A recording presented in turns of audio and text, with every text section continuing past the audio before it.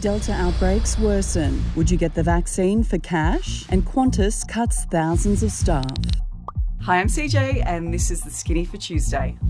Queensland's Delta outbreak has increased by 16 after hitting several schools, plunging thousands of students and their families into home isolation. Residents are being asked to stay home. The Delta outbreak in New South Wales has gotten worse with 199 new locally acquired cases. The Premier wants to see 2 million more people vaccinated by the end of August. The Australian Labor Party is pushing for $300 cash incentives for people to get vaccinated, but the federal government says targeted incentives will be more effective.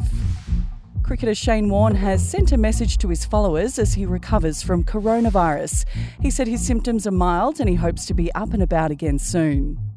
2,500 Qantas staff will be stood down for 2 months because of ongoing lockdowns and border closures. CEO Alan Joyce stressed the stand-downs were temporary. Comedian Kathy Griffin has revealed she has cancer and has undergone surgery to remove half her left lung. The 60-year-old, who says she's never smoked, is now recovering. It wasn't exactly a hero's welcome, but more than 100 Australian Olympians have arrived in Darwin and taken into quarantine. They'll quarantine for 2 weeks at Howard Springs. That's all the latest news. I'll see you again tomorrow and head over to network11.tv for more.